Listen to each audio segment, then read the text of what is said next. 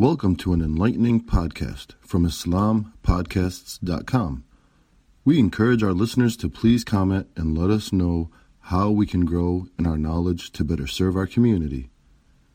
Please remind your family and friends to also visit IslamPodcasts.com for engaging discussions on current events, Islamic guidance, Quran, tafsir, seerah, and much more.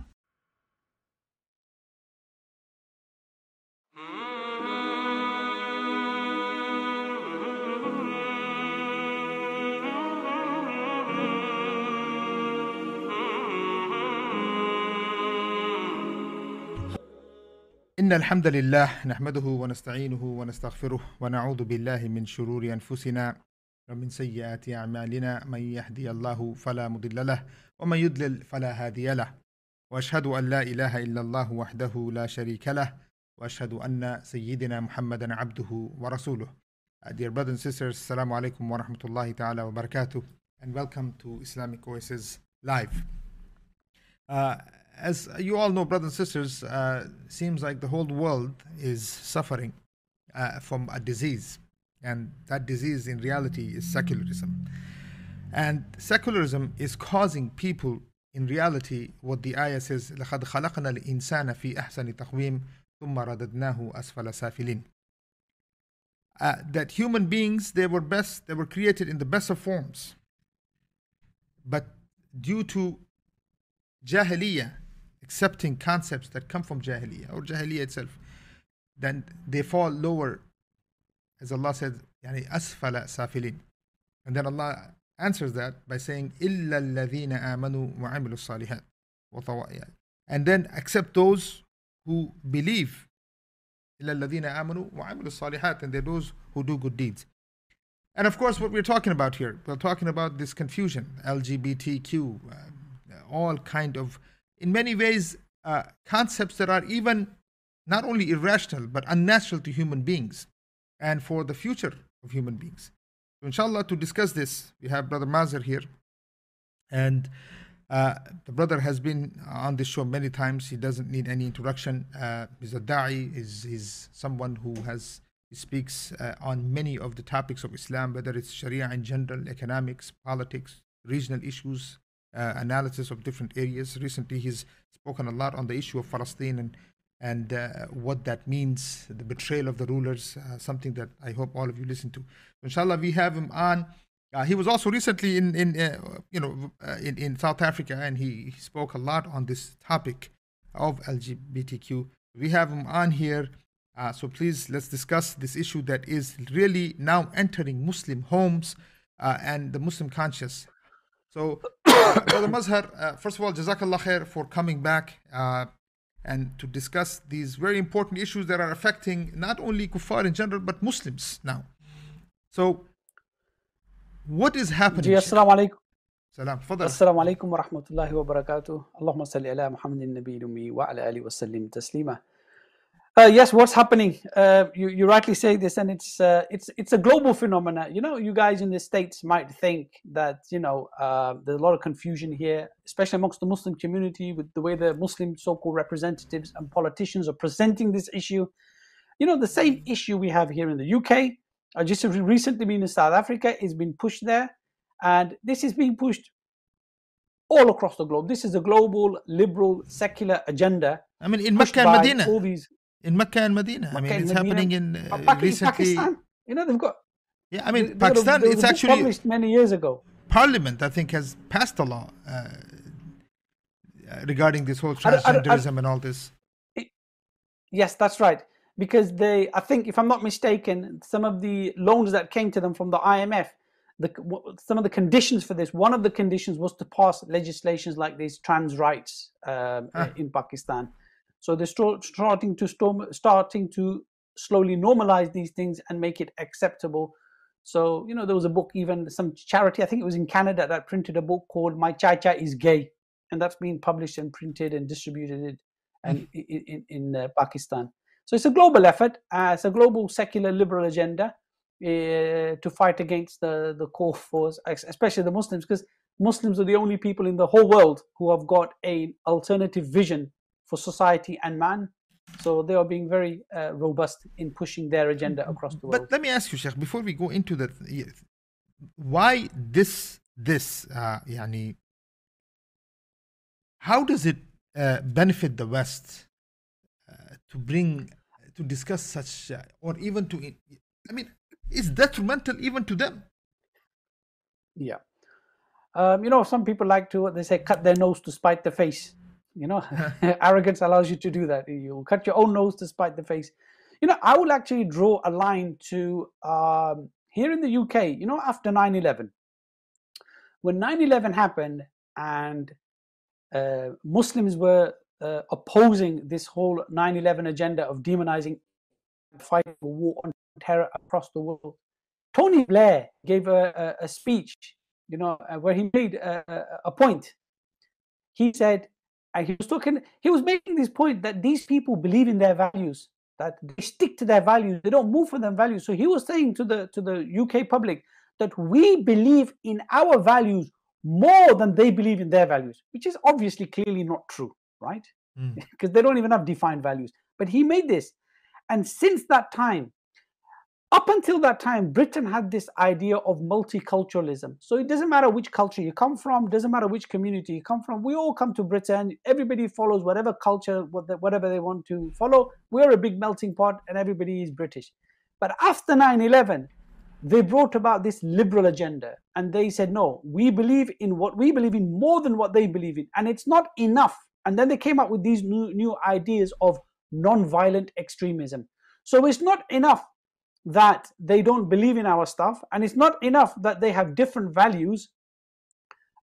We can't tolerate that anymore. They have to believe in what we believe in.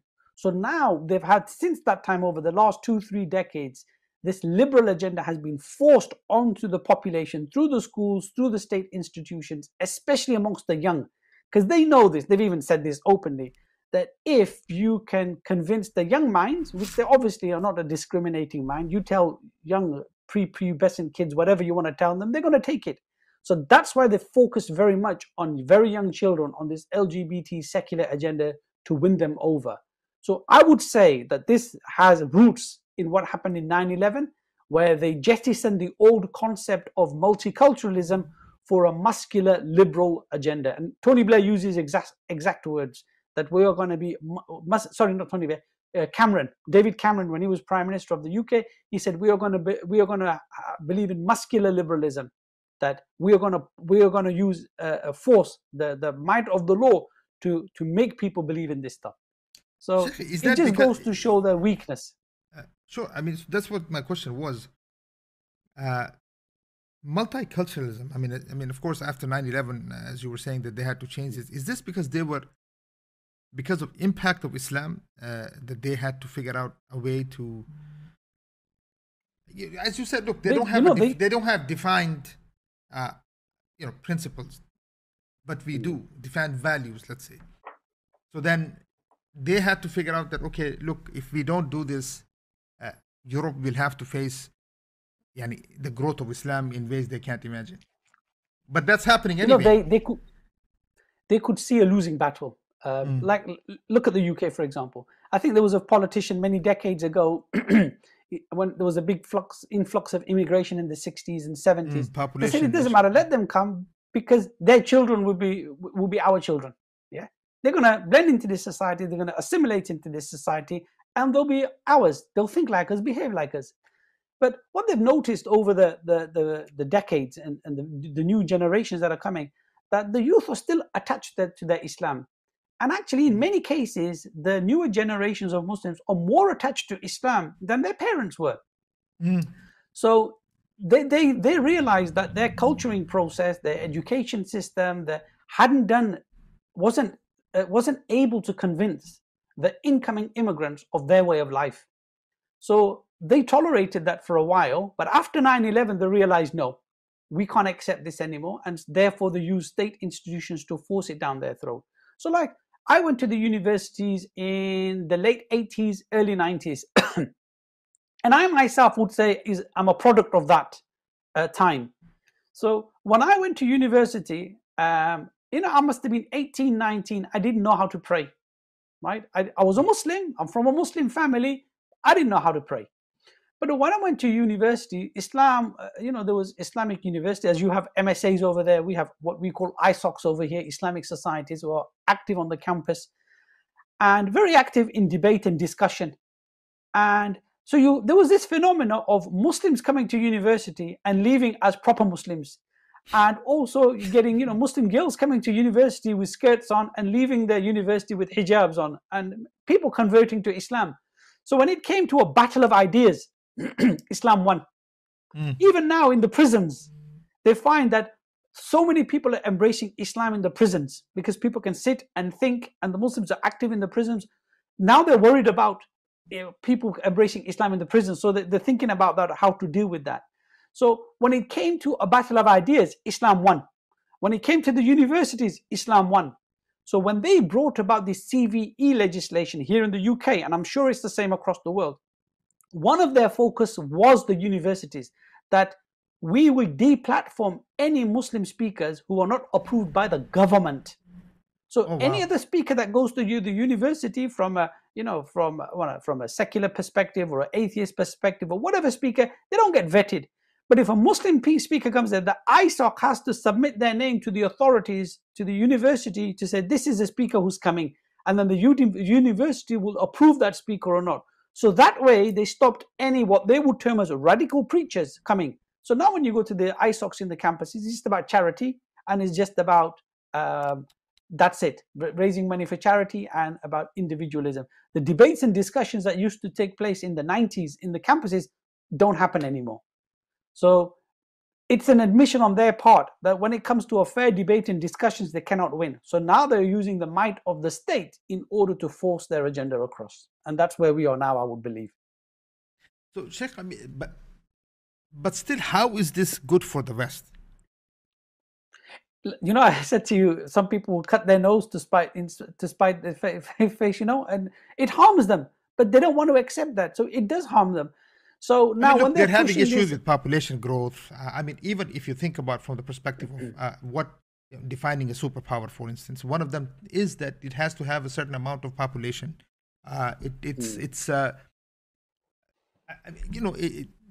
For the future of not only the growth of the country, development of the country. Here, are they saying that, okay, let's just bring in foreigners inside and refugees, bring them to the West, and they will take care of the population that's not growing? There is a lot of issues that they will have to deal with if this thing continues on. Or do you see it continuing on? Or this has to end? They have to adapt, and they'll have to rethink. They'll keep rethinking their strategy as they go along to see what's going on. Because you're right, population is an important aspect of a civilization. You need to have a large body of people to be a strong and powerful civilization. All civilizations which have been powerful have had that. You're absolutely right. Especially because of liberal secular values, it has had a negative impact. You don't have to be part of the LGBT crowd. You can just be a freedom-loving secular person who doesn't want to get married, doesn't want to have children. He just wants to pursue his own personal pleasure and interest. This negatively impacts the population of a society. So across Europe and the so-called Western world, the populations are either flatlining, almost flatlining, or even declining. And that's the case in Germany. So this is why Germany allowed so many immigrants to come from Syria, because they need population. And even the immigrants they took were doctors, surgeons, professionals. They need people like that. So yes, on the one hand, they are intrinsically, there's a problem with racism in obviously, in America, also here in the West. There's a problem with racism. There's a problem with white supremacists, and it's not just the white supremacist groups, it affects the mainstream population as well. They have this intrinsic superiority complex over other races. So when there's a population decline, there is a resistance for having immigration, which actually feeds the right wing, which is happening across the world. But the capitalists know that we need to have people coming into the country in order to work the economy. So there's a dilemma here that they're facing, and they've not been able to sort that out. So on the one hand, you see the rise of racism, but on the other hand, for practical reasons, they have to allow immigrants to come in. And there's no surprise here in the UK that if you now want to become a British citizen, you have to pass an exam. You have to study British values. They have to indoctrinate you, and you have to believe that. And the irony is, and you see comedians joking about this sometimes on the TV, that if they gave this citizenship test to British people, they would fail it themselves. They would be able to answer some of the questions they put on there. So we have to be more British than the British themselves in order to be British. So they have to indoctrinate people in order to come to the societies. And you could, as a conspiratorial mind, might even argue, well, maybe this is why they have wars around the world, to bombard people and reduce their populations to try and keep some kind of a parity. Maybe there's some truth to that. I don't know. But yes, this is a problem they have. And sometimes when you see a sinking ship, because you're on the sinking ship, believe in that ship, there's not a lot you can do. The Quraysh could see. The Quraysh, for example. I'll give you an example from the Quraysh. They had some fundamental beliefs, and one of their core beliefs about tribalism is that you always stand up for a person in your tribe, right or wrong. Your tribesman, you stand with. So Rasulullah sallallahu alaihi wasallam actually played on these words. There's a hadith which says, "Help your brother whether he is oppressed or he's the oppressor." And that was actually a play on an Arab Qurayshi saying that you support your brother whether he's right or wrong. Even if he's wrong, you support him. So when Rasulullah said this, the Sahaba asked him, "What do you mean? We understand if he's oppressed, we help him, but how do we help him if he's an oppressor?" And Rasulullah said, "You withhold his hand. You stop him from being an oppressor. That's how you help him." But what the Quraysh used this phrase for is, even if your brother's wrong, you still support him. However, when it came to Islam and the Muslims, they jettisoned this belief. So they persecuted their own, they boycotted their own, they killed their own. And Rasulullah sallallahu alaihi wasallam was the best from amongst the best of the Quraysh, yet they turned against him. And they could see that contradiction, but they were unable to do anything about it. So they were shooting themselves in the foot, going against their own values, but their arrogance and hatred for Islam didn't allow them to take any other path. So I don't know how true this is, but when Washi killed Hamza radiallahu anh in the Battle of Uhud, and he earned his freedom, I saw this Omar series, and I don't know how true it is, and how rooted it is in actual fact, or how much it is just artistic license. But it showed Washi when he enters into Darul Nadwa as a free man, dressed in free man's clothes, the faces of the leaders of Quraysh fell. Yeah. And one of them made the quote that we use the worst of ours to kill the best of ours. Yeah. So we use the free slave, the lowest of our people, to kill Hamza, the best of our people. And they were basically harming themselves, but there's nothing they could do, because otherwise they have to accept Islam. So in a similar way, the West is digging its own grave. They're harming themselves. They're affecting their own societies, causing their own problems. But because these are the values that they have now signed up to in opposition to Islam, because there's no other values. In the world today, there is the camp of Islam and the camp of liberal secularism. There's no other camps. You either go into one camp or the other camp. I mean, okay, so on the, what do you do when you have Muslims who are standing up for these same values?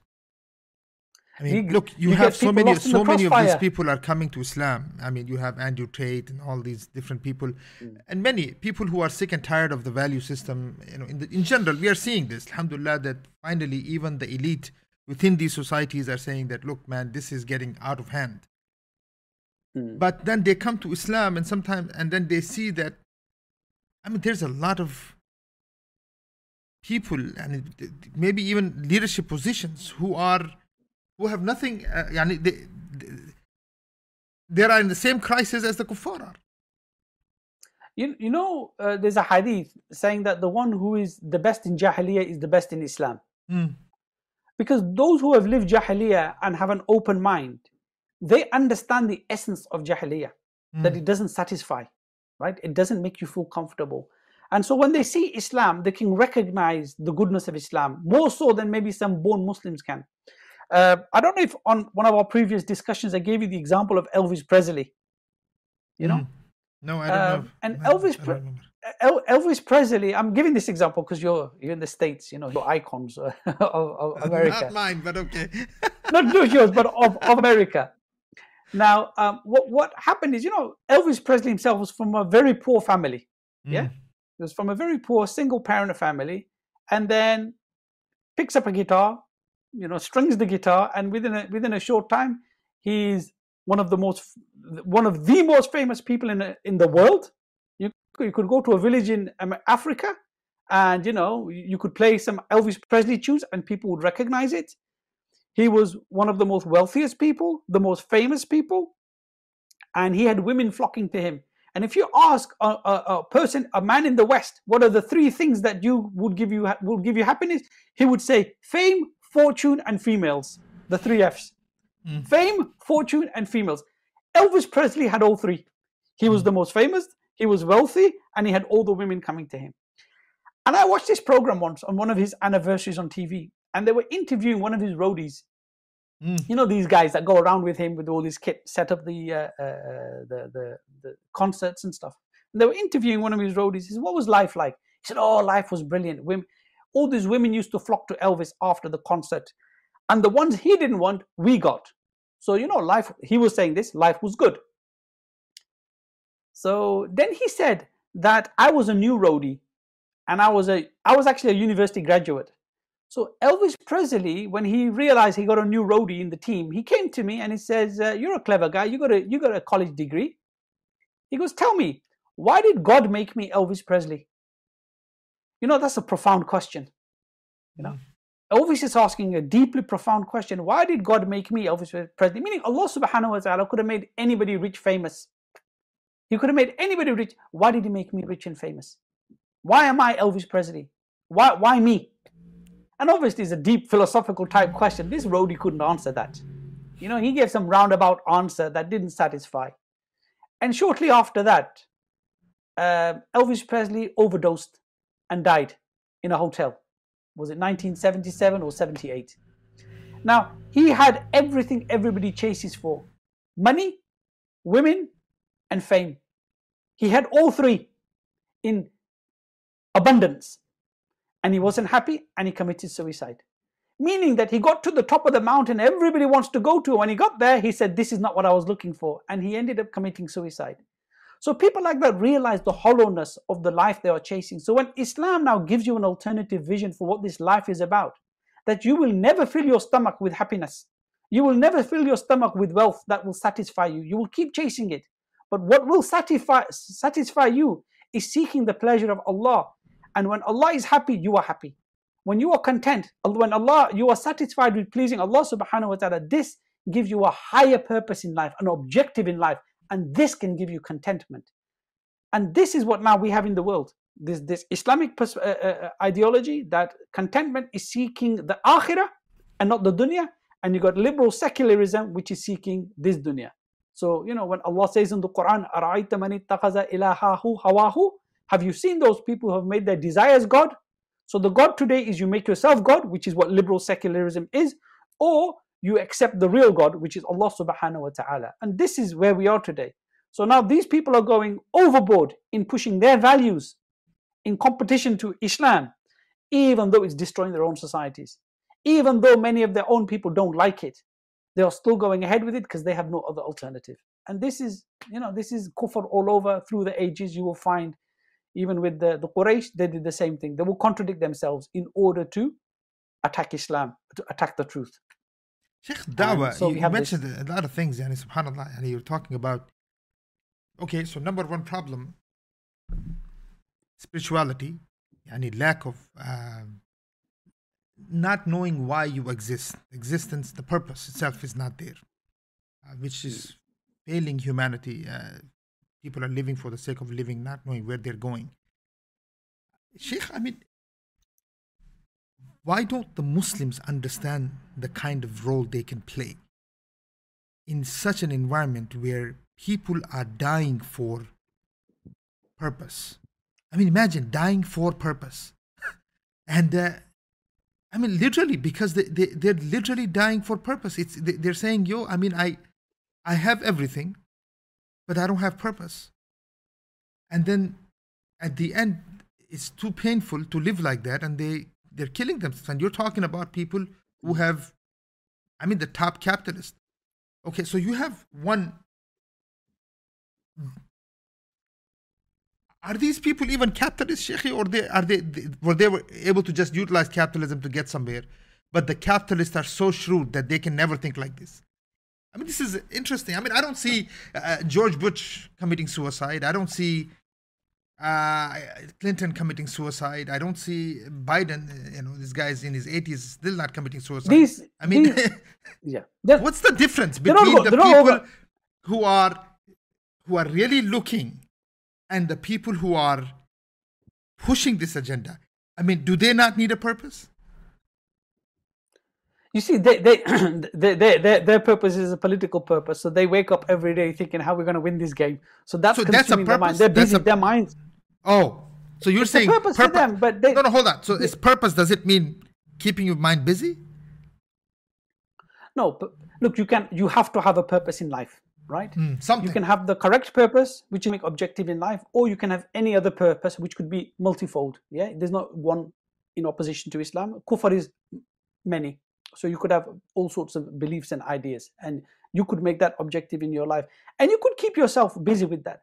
But at the end of the day, even though you pursue that goal, whether it's the capitalist political goal, whether it's a monetary goal, whether it's a goal of pleasure, whatever it is, the point is, it never satisfies you. It never brings you contentment. And again, don't confuse that with happiness, right? Because they can say, well, I've seen lots of Muslims, they are not happy. It's not about happiness.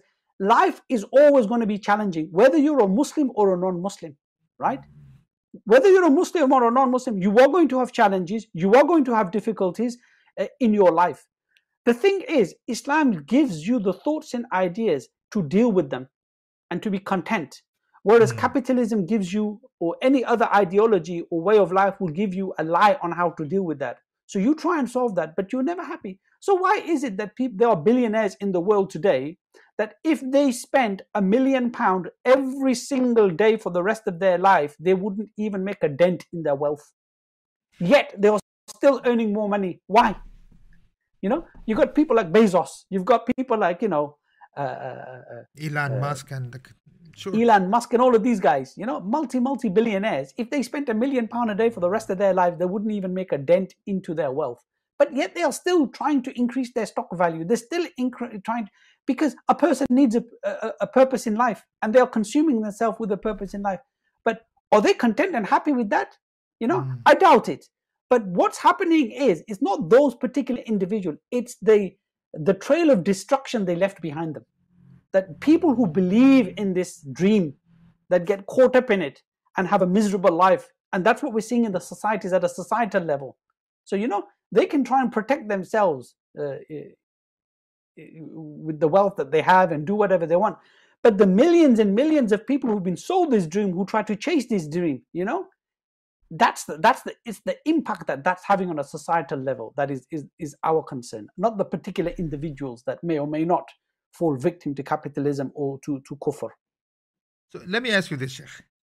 I mean, you hear things like this LGBTQ thing that we're talking about. It's a problem of the West, because the West has time to think to invent these type of new things. I mean, you're not gonna go and see people in Bamako, Mali, even thinking of LGBTQ. Maybe it's, I've been to Mali, and it's a whole different discussion.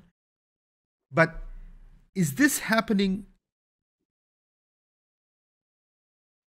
because the West lacks, I guess what I'm asking, to fall to this low, where to be able to somehow connect to such low level, to fall to this level that it's affecting human nature. Why is this so big in the West and not so big in the East? It's being pushed is one thing, agenda is one thing, political, whatever is happening is one thing. Is it lack of, what I guess I'm trying to figure out is that, you said fine, purpose could be many things. You need to wind it back. You need to wind it all the way back to say how it began. So if you look at the beginning of the liberal secular ideology, if you wind it all the way back, its roots lie in what happened in Europe in the Middle Ages. You know, the conflict in Europe, the constant warring between the religious factions and the wars that took place between the various European states. And the ideas from the Muslim world affected the thinkers of the European world, the Western world. And they had started to think that, you know, this is not right, this is not, you know, Christianity was causing problems in their society. So they tried to think of how can we live differently. So Western philosophy emerged in this background. And in opposition the biggest to religion. debate in opposition to Christianity. The problem they made is all religion is, because of this superiority complex that they had, we are the most civilized people, all their religions are inferior to our religion. Therefore, if our religion is wrong, everybody else's religion is wrong by definition. So that's the arrogance, the superiority complex that they had. So when their thinkers concluded that religion is the cause of our problems, you know, so various strands came from this. You had the atheist strand, which led to communism and stuff, saying there is no God and we should live our life based on this understanding that there is no God and we are God. We will decide to do what we want. And there was another strand which emerged with, look, whether there's a God or not is irrelevant. Pray to whatever you want. But in this world, that's what we're concerned about. We will be sovereign in this world. We will decide what we want to do. So, you know, these freedoms that they talk about, freedom of belief, freedom of ownership, individual freedom, all these freedom of speech, expression, all of these freedoms emerge from this philosophy. So there's different strands of philosophies, but they all agree on these fundamentally. So the thing is now, at that time, that looked like a good idea. Now, anybody can do whatever they want, as long as it doesn't harm the collective, as if they knew what harm was. And if you want to pray, you go to church, but when you come out of church, you leave your God in the church, you leave your God in the synagogue. So they thought this is a nice compromise of how to live life. But the problem is, the LGBT stuff you have today is rooted in those seeds. Because if you now say a person can maximize their pleasure, you know, they have these ideas of hedonistic utilitarianism, that people should be able to maximize their pleasure as long as they don't harm anybody else. They had, you know, this materialistic utilitarianism in itself, which means to maximize the material good as long as you don't harm anybody else. And this is something common in all the Western philosophies. So now you can't now argue against somebody who says that I want to own anything as a private resource, oil, gas, whatever, because it's rooted in your creed. So it's hard to argue against that. When somebody now says, why can't I get married to my sister? You know, why can't I have a relationship with my sister? I'm not harming anybody else. We are freely consenting. So when they started when this ideology developed and these thoughts and ideas came out of it, it's rooted in their creed. It's like somebody arguing with you and disagreeing with you, and then he quotes to you Quran and Sunnah. You can't just dismiss it, because we all believe in Quran and Sunnah. So if somebody builds an argument based on Quran and Sunnah, you have to listen to it. Maybe he's right, maybe I'm wrong. So now when somebody comes from a liberal secular creed that, look, I can do whatever I like as long as I don't harm anybody else, I can, you know, it's my freedom, you can't now argue against him on that same basis because you accepted that basis. So the fruits that we have now, these are the bitter fruits of the seeds that were planted in Europe in the 1700s and the 1800s by their philosophers, by John Locke, by Rousseau, and all of these guys. So now the fruits are growing on their trees. They have to eat them. Because if you reject this, you reject your fundamental belief. You reject your aqidah. So that's why you will have secular liberal Christians, secular liberal people in the world. They can't argue against LGBT because the creed that they believe in is exactly the same creed they believe in. And therefore, they've got this problem. Whereas we as Muslims, we can absolutely refute it and speak against it because our creed is different. We don't accept their principles. We don't accept their basis. We don't accept that a person has sovereignty over their body, that a person has freedom to do whatever they like. We are all slaves, and that's what they don't want to accept. Every single human being is a slave. Either you are a slave to the one who created you, or you are the slave of your own nafs. Hence the ayah which I repeat over and over and over again, because it is, I believe, so apt to our time when Allah says in the Quran, and Allah repeats it many times in the Quran, أَرَأَيْتَ مَنِ اتَّخَذَ إِلَهَهُ هَوَاهُ. Have you seen those who have made their desires God? So they have enslaved themselves to their desires. So that's why they are slaves to liberal secular values. They are slaves to their freedom. They are slaves to whatever they desire. So they can't argue against people wanting to be gay, people wanting to be pedophiles, people wanting to have incestuous relationships, because it's rooted in their creed. Whereas we can, and we have to, because we are the last bastion or the last saviors for humanity. This deen is the last deen, and we are the last believers of this deen, and we are a savior for humanity. Forget about Islam and Muslims. Islam primarily came to save the non-Muslims from the fire of Jahannam. Those who believe in Islam, alhamdulillah, Allah will forgive their sins and they will go to Jannah. But our primary focus should be, what about the rest of the world that is lost in Jahiliyyah because of liberal secular values? It's our job to save them. And that's why we come back to this thing about, we don't have the power or the authority, that we need an Islamic Khilafah state in order to rescue humanity from that. And it's exactly what the Sahaba did. When Sahaba established Islam in Medina, they didn't just sit there and worry about themselves. Within 100 years, they were in Spain. Why? Because their primary focus was to save the whole of humanity. The whole of humanity is the Ummah of Muhammad. Muhammad sallallahu alaihi wasallam came for the whole of the people in the whole world. All of them are, in that sense, Ummah of Muhammad, and they are our concern. They're not kuffar, they can go to jail, they can burn in Jahannam. No. We have been given the responsibility to convey this message to the four corners of the world, to give them the ability to save themselves from the fire of Jahannam. So this battle with liberal secularism is our battle, and we're the only people that can battle it. But we need to have the tools to do that. And if we have our own state, then we can fight this at an intellectual, political, ideological, at a state level. And that's when we can have a practical ability to save other nations from their own suicidal tendencies of believing in these ideologies, which is causing themselves harm. Okay, Sheikh, what is the role of the elite? Because you mentioned that, at the end of the day, these elite, these philosophers, they came up with these ideas, and at the end, now they have to kind of eat their own, the fruit of their own trees. Today, what role should the elite of the Muslims play?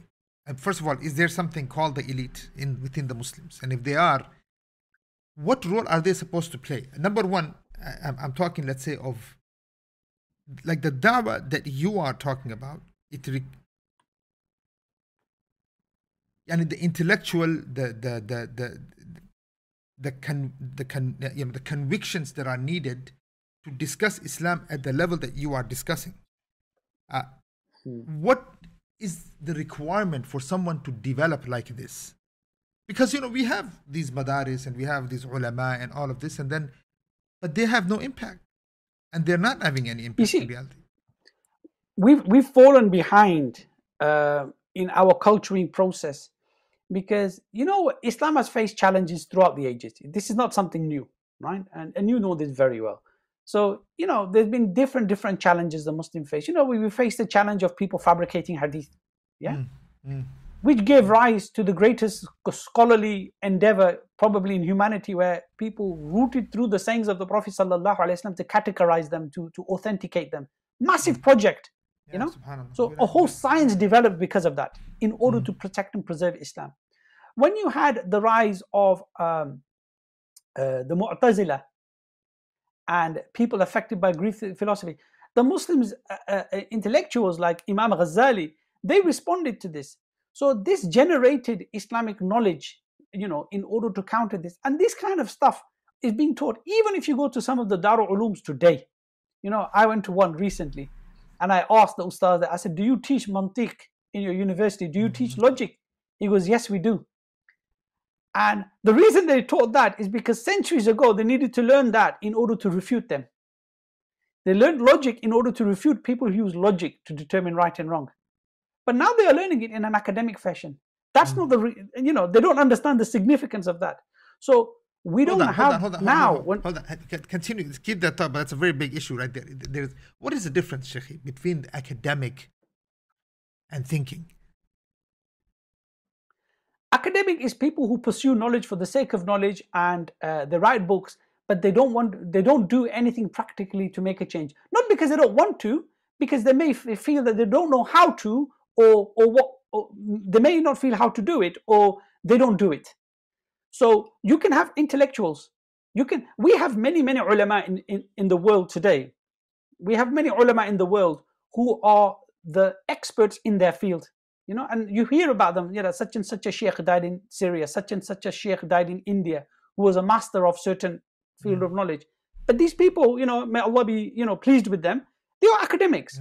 But then you can have activists who actually make a change and do stuff. So they might know a little bit, but they make a lot of change. So you get people like, I'm not saying he knew little, but you got people like Sayyid Qutb, Sheikh Imam Maududi and Taqiyuddin Bahani. But even if you look at non-Islamic academics, like for example, people who have not come through the Islamic schooling system or the madrasa or the Dar Ulums of Islam, like for example, Allama Iqbal, right?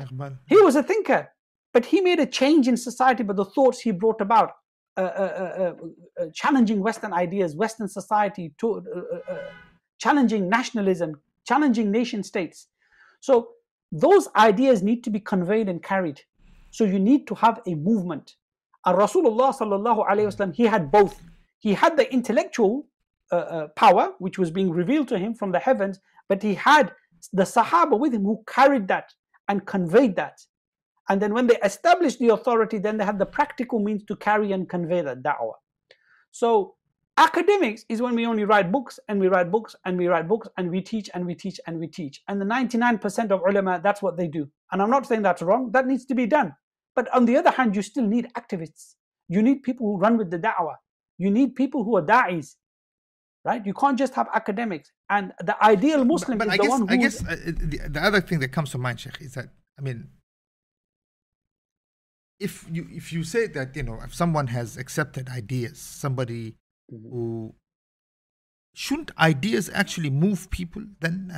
Whether they're an academic or whether they're an activist, obviously there's something that's moving people.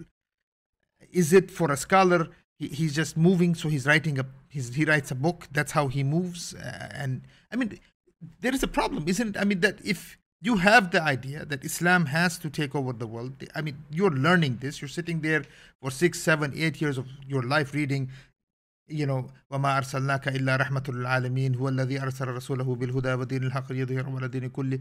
All of this you're reading, you're doing tafsir on it, you're reading a hadith on this, you're seeing what the Sahaba did, all of this. So is this not, ideological culture is missing? Or, first of all, is there even a difference now between academic culturing and ideological culturing?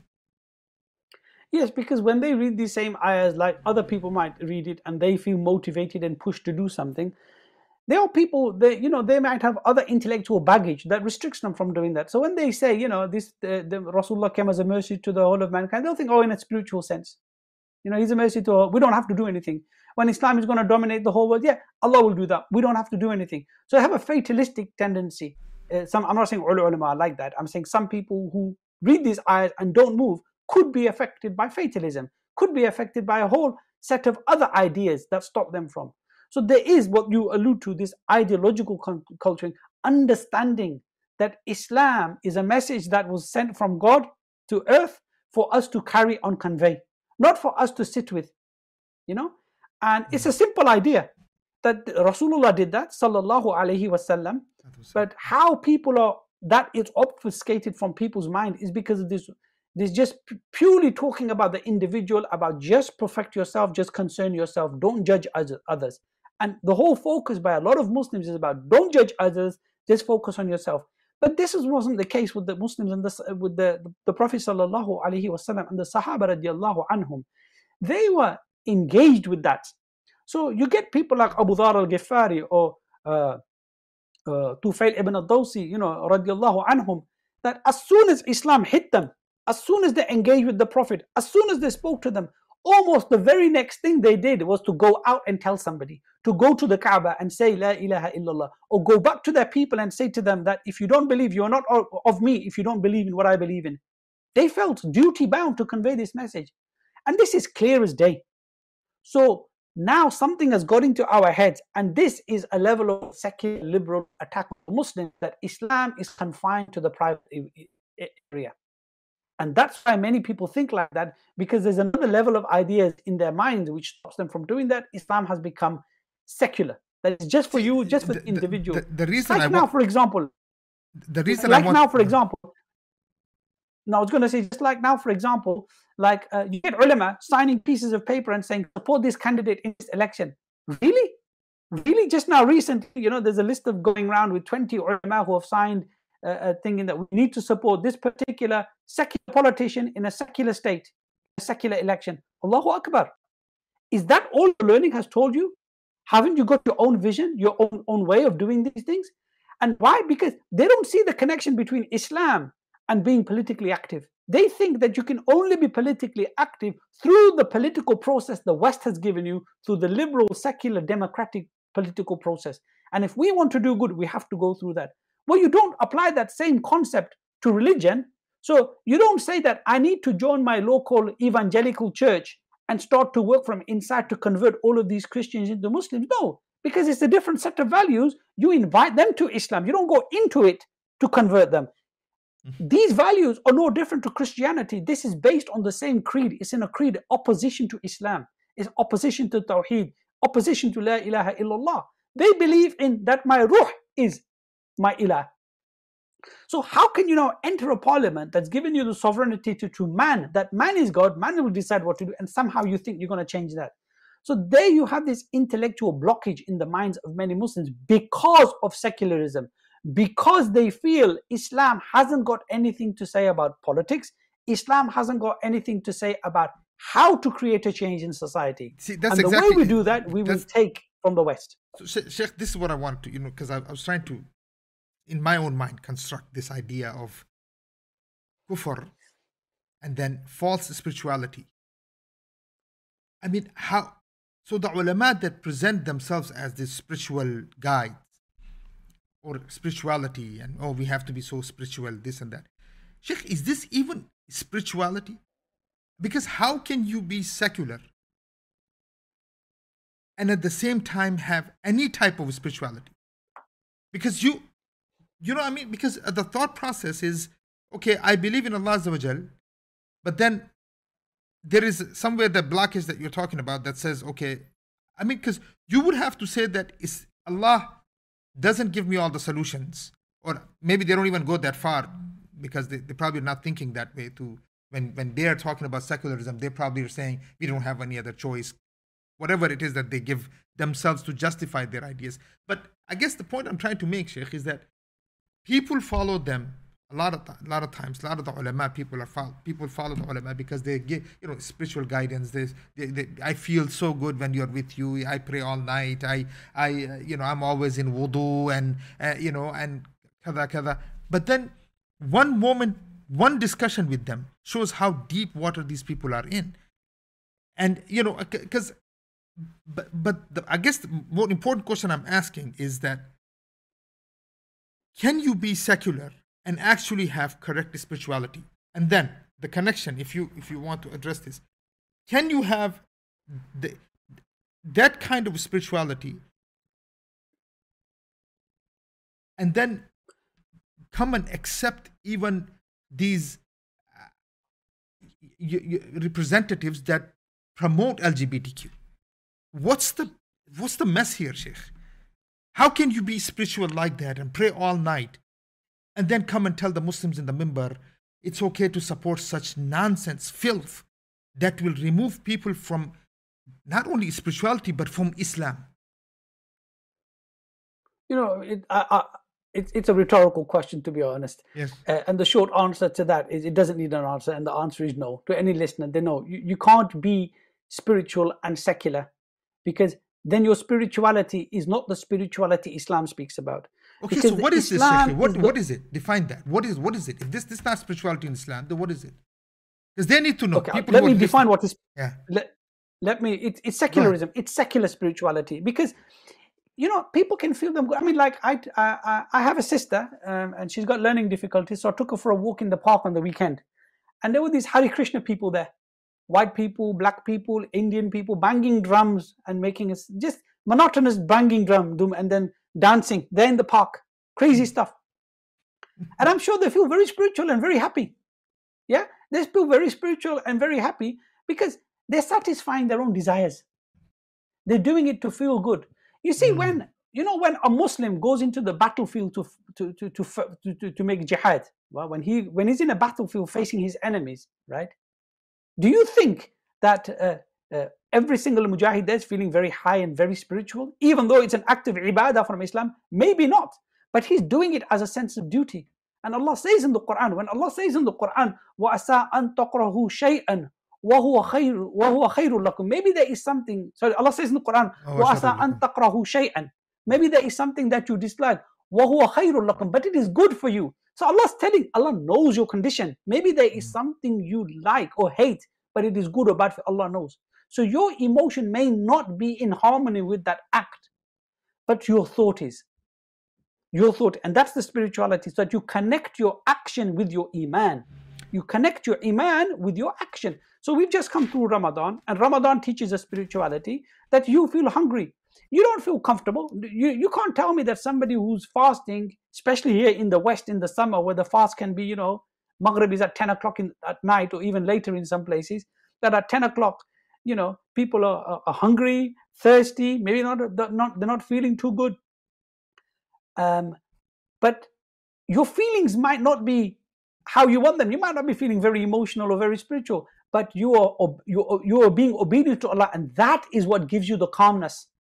That I am suffering, I'm doing hardship, Allah knows that, and I'm doing it for Him.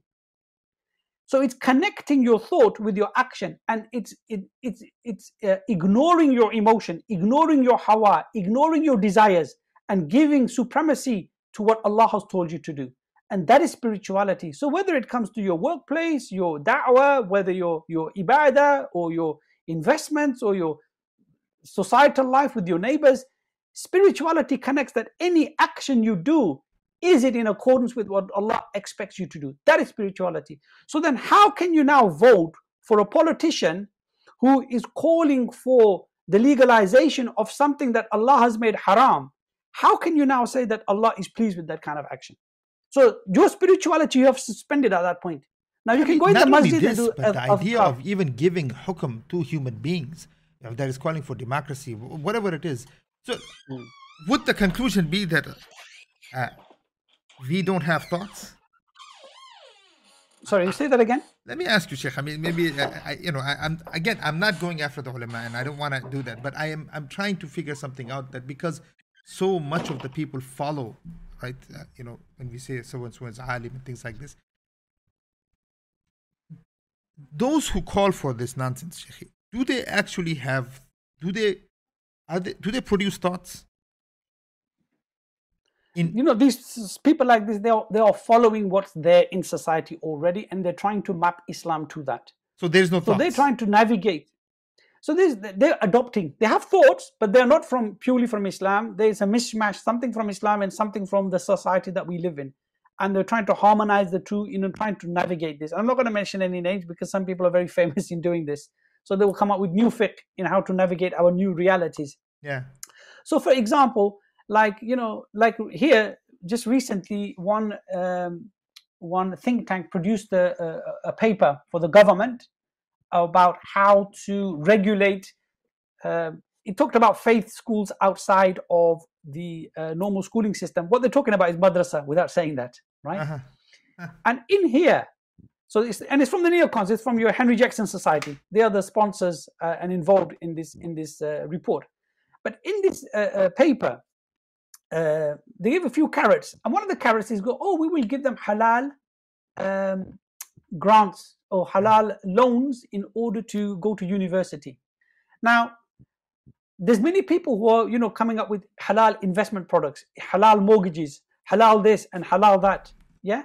Now, in theory or in isolation, there's nothing wrong with giving an option to the Muslim to do something halal in a haram environment. In isolation, there's nothing wrong. But the problem is the mindset that Islam didn't come to accommodate Islam in a kufr environment. Islam came to eradicate kufr. Islam didn't come to interface with capitalism. Islam came to replace capitalism. And the problem with many of the fuqaha is because they don't have this ideological mindset of Islam, their focus is, how do we make it possible for a Muslim to live in a non-Muslim society? That's what it boils down to.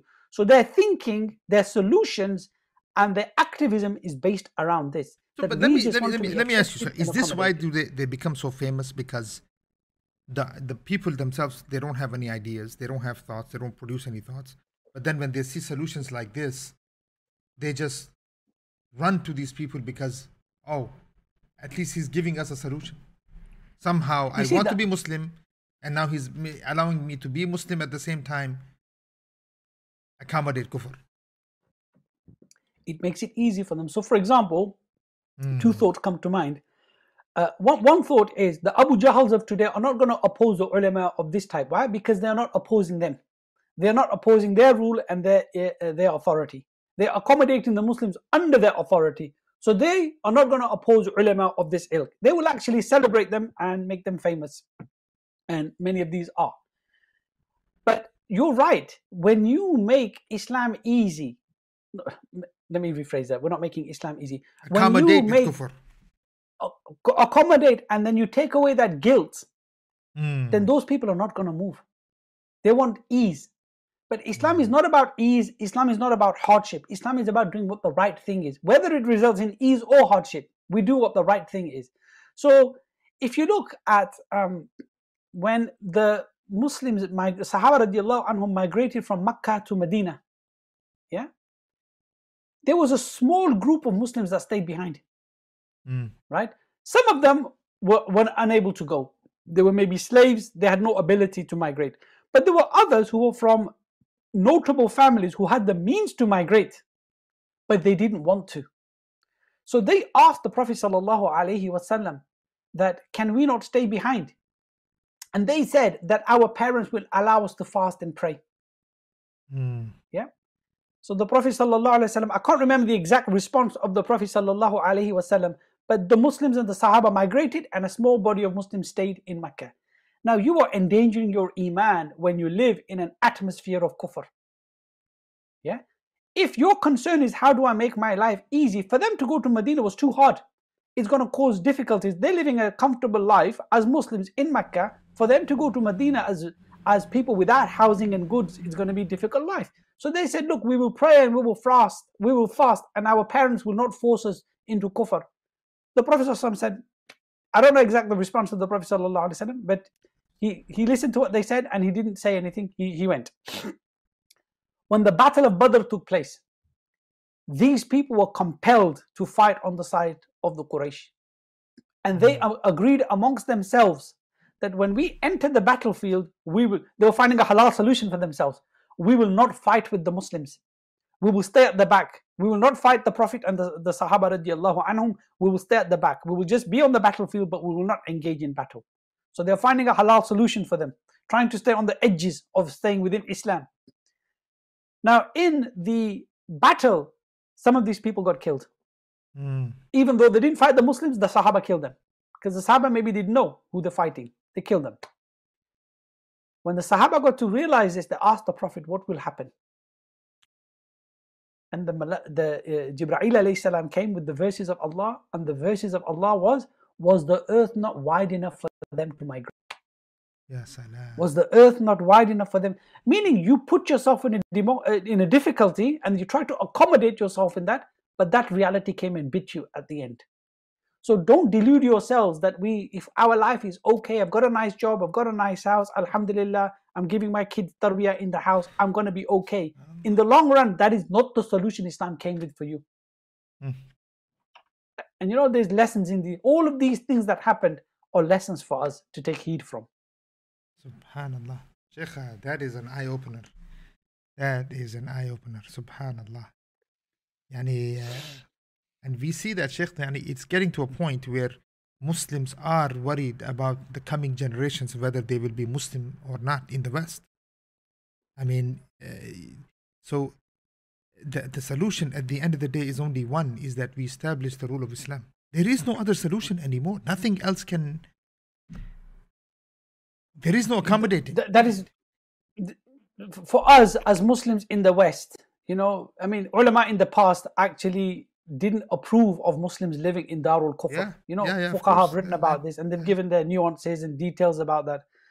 But one exception they would agree upon is if you live there and you make da'wah. So we have to be involved in carrying the da'wah, because if you're not carrying the da'wah in the West, you are going to be the recipient of da'wah, of their da'wah.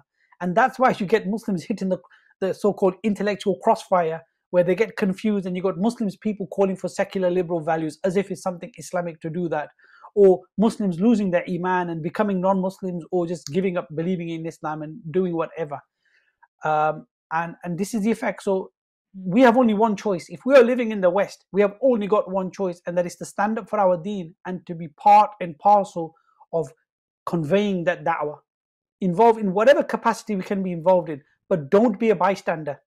You cannot afford to be a bystander in a liberal secular society. You have to be an activist to whatever ability that you have, but you have to be on the side of activism and not on the side of being a victim of their activism. Because they are active against you, they are plotting day and night. The legislation they passed is there which will harm your iman and harm your Islam. So you don't really have a choice as a Muslim in the West. You can't just be an ordinary guy. You need to be an activist. You need to be on the side of carrying the call for Islam. In whatever capacity you can do that. SubhanAllah. Sheikh, last question, because we have 5 minutes, just 5 minutes I'm going to take. Last question here. Yes, because I need to complete, because my Maghrib has started already.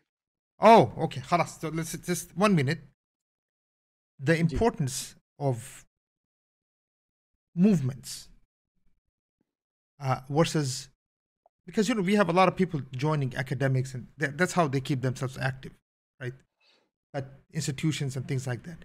But do you think do both play a role, or is it important that Muslims are part of movements that keep them active? You need to be, my opinion is you have to be part of a movement. Allah says in the Quran, وَلْتَكُمْ مِنْكُمْ أُمَّةٌ يَدْعُونَ إِلَى الْخَيْرِ. Let there arise from amongst you an ummah, a group that calls to khair. So Allah has even instructed us that we need to be a party of believers that are calling to khair. Because, sorry, I've lost my train of thought. And in being part of a movement. Yeah, because you need to be part of the movement, because like I already mentioned, especially living in the West, you are the target of their da'wah. So as a Muslim, Islam didn't come, so you can't just be an academic, because Islam is a practical deen that came to convey to the society, to establish it. It's not just ideas. Islam is not just ideas. Islam is about ideas that have a practical manifestation. Look, here's the thing. The only reason I'm asking you this is because I was talking to a scholar just a few days ago, and he's saying I was giving my exam. I was giving one of my exams to become a scholar. And he said, Wallahi, Sheikh, I don't know if that's a good thing or bad thing, but while I was giving the exam, every time I was thinking, what am I really going to do with this? And that shocked me, that these people who are 4th year, 5th year studying Islam in these institutions, but they really don't know or think that they can do anything really with this. So I mean, this is it, because there's no Islamic civilization. Look, if you go to a Dar Ulum and you become a scholar, when you come out of that Dar Ulum, what profession are you going to do? Either you're going to become a teacher, an imam, or that's it. What else are you going to do? Now we have a lot of ulama who just do charity work or become tour operators. They take people on Islamic tours to Uzbekistan and Palestine and stuff. Yeah, subhanallah. But in the past, if somebody has studied Islam, they would become a qadi, they would become a judge, they would become a policeman, they would become an architect, because you need to know the Sharia rules about architecture, about how to build buildings, about separation of the sexes, or about looking into your neighbors. There's rules pertaining to all aspects of how to rule the world, continue ruling the world. Everything. Exactly. So when you were an Islamic scholar in the past, when the student, if Imam Abu Hanifa, Abu Yusuf, he wrote a book, Kitab al-Kharaj, if I'm not mistaken, a book about taxation. Why? Because the government needs to know about taxation, Islamic taxation. Our ulama are not going to do that. Why? We don't have Islamic system. And unfortunately, the mindsets are not even there. SubhanAllah. I don't want to take much of your time, Shaykh, because I know you have to go to Maghrib. But Wallah, Jazakallah khair. May Allah subhanahu wa ta'ala accept your effort. And you're going to be coming back for much more, many more discussions going on. Inshallah, what's happening with Pakistan and other situations, I'm sure you're following it. By the way, supposedly he's been released. So let's see what happens, where the game goes from here. But Shaykh, Jazakallah khair. May Allah subhanahu wa ta'ala accept it from you. And I hope and pray that these discussions, really, Sheikh, this is in many ways sadaqah jariyah from what you're doing. Many people really listen to these things. Inshallah, There's a Ameen. lot of impact on people from this. So you're sitting there in UK, but you're having effects on thousands of people here in the West, or much more to the west of US, inshallah. Jazakallah khair again, and we'll see you next time, bi'iznillahi ta'ala. And for the rest of you brothers and sisters, alaikum salam wa rahmatullah. For the rest of you brothers and sisters who are listening, it's very important, brothers and sisters, that we are engaged. We learn our deen, not for the sake of just learning, because that would be, as the brother was mentioning, we're not trying to produce academics. And it's very important that we engage with the society, that we bring Islam. Not only that, we're responsible for this. We are responsible to call people to khair, and call people to deen of Allah Azza wa Jal, and call people to righteousness, and to see the truth the way it is. If not, human beings are acting and behaving literally like animals. People are performing surgeries on themselves and paying money to look like animals. Can we actually go lower than this? So it's important, brothers and sisters, that we understand our role and we play our role. Jazakumullahu khairan. See you next time. Assalamu alaikum wa rahmatullahi ta'ala wa barakatuh. Thank you for listening to this podcast. Podcasts on current events, Islamic guidance, Quran tafsir, and seerah are available at islampodcasts.com, as well as on iTunes. Rate, review, and comment, and let us know how we can grow in our knowledge to better serve our community. Please subscribe, share, and tell a friend about islampodcasts.com.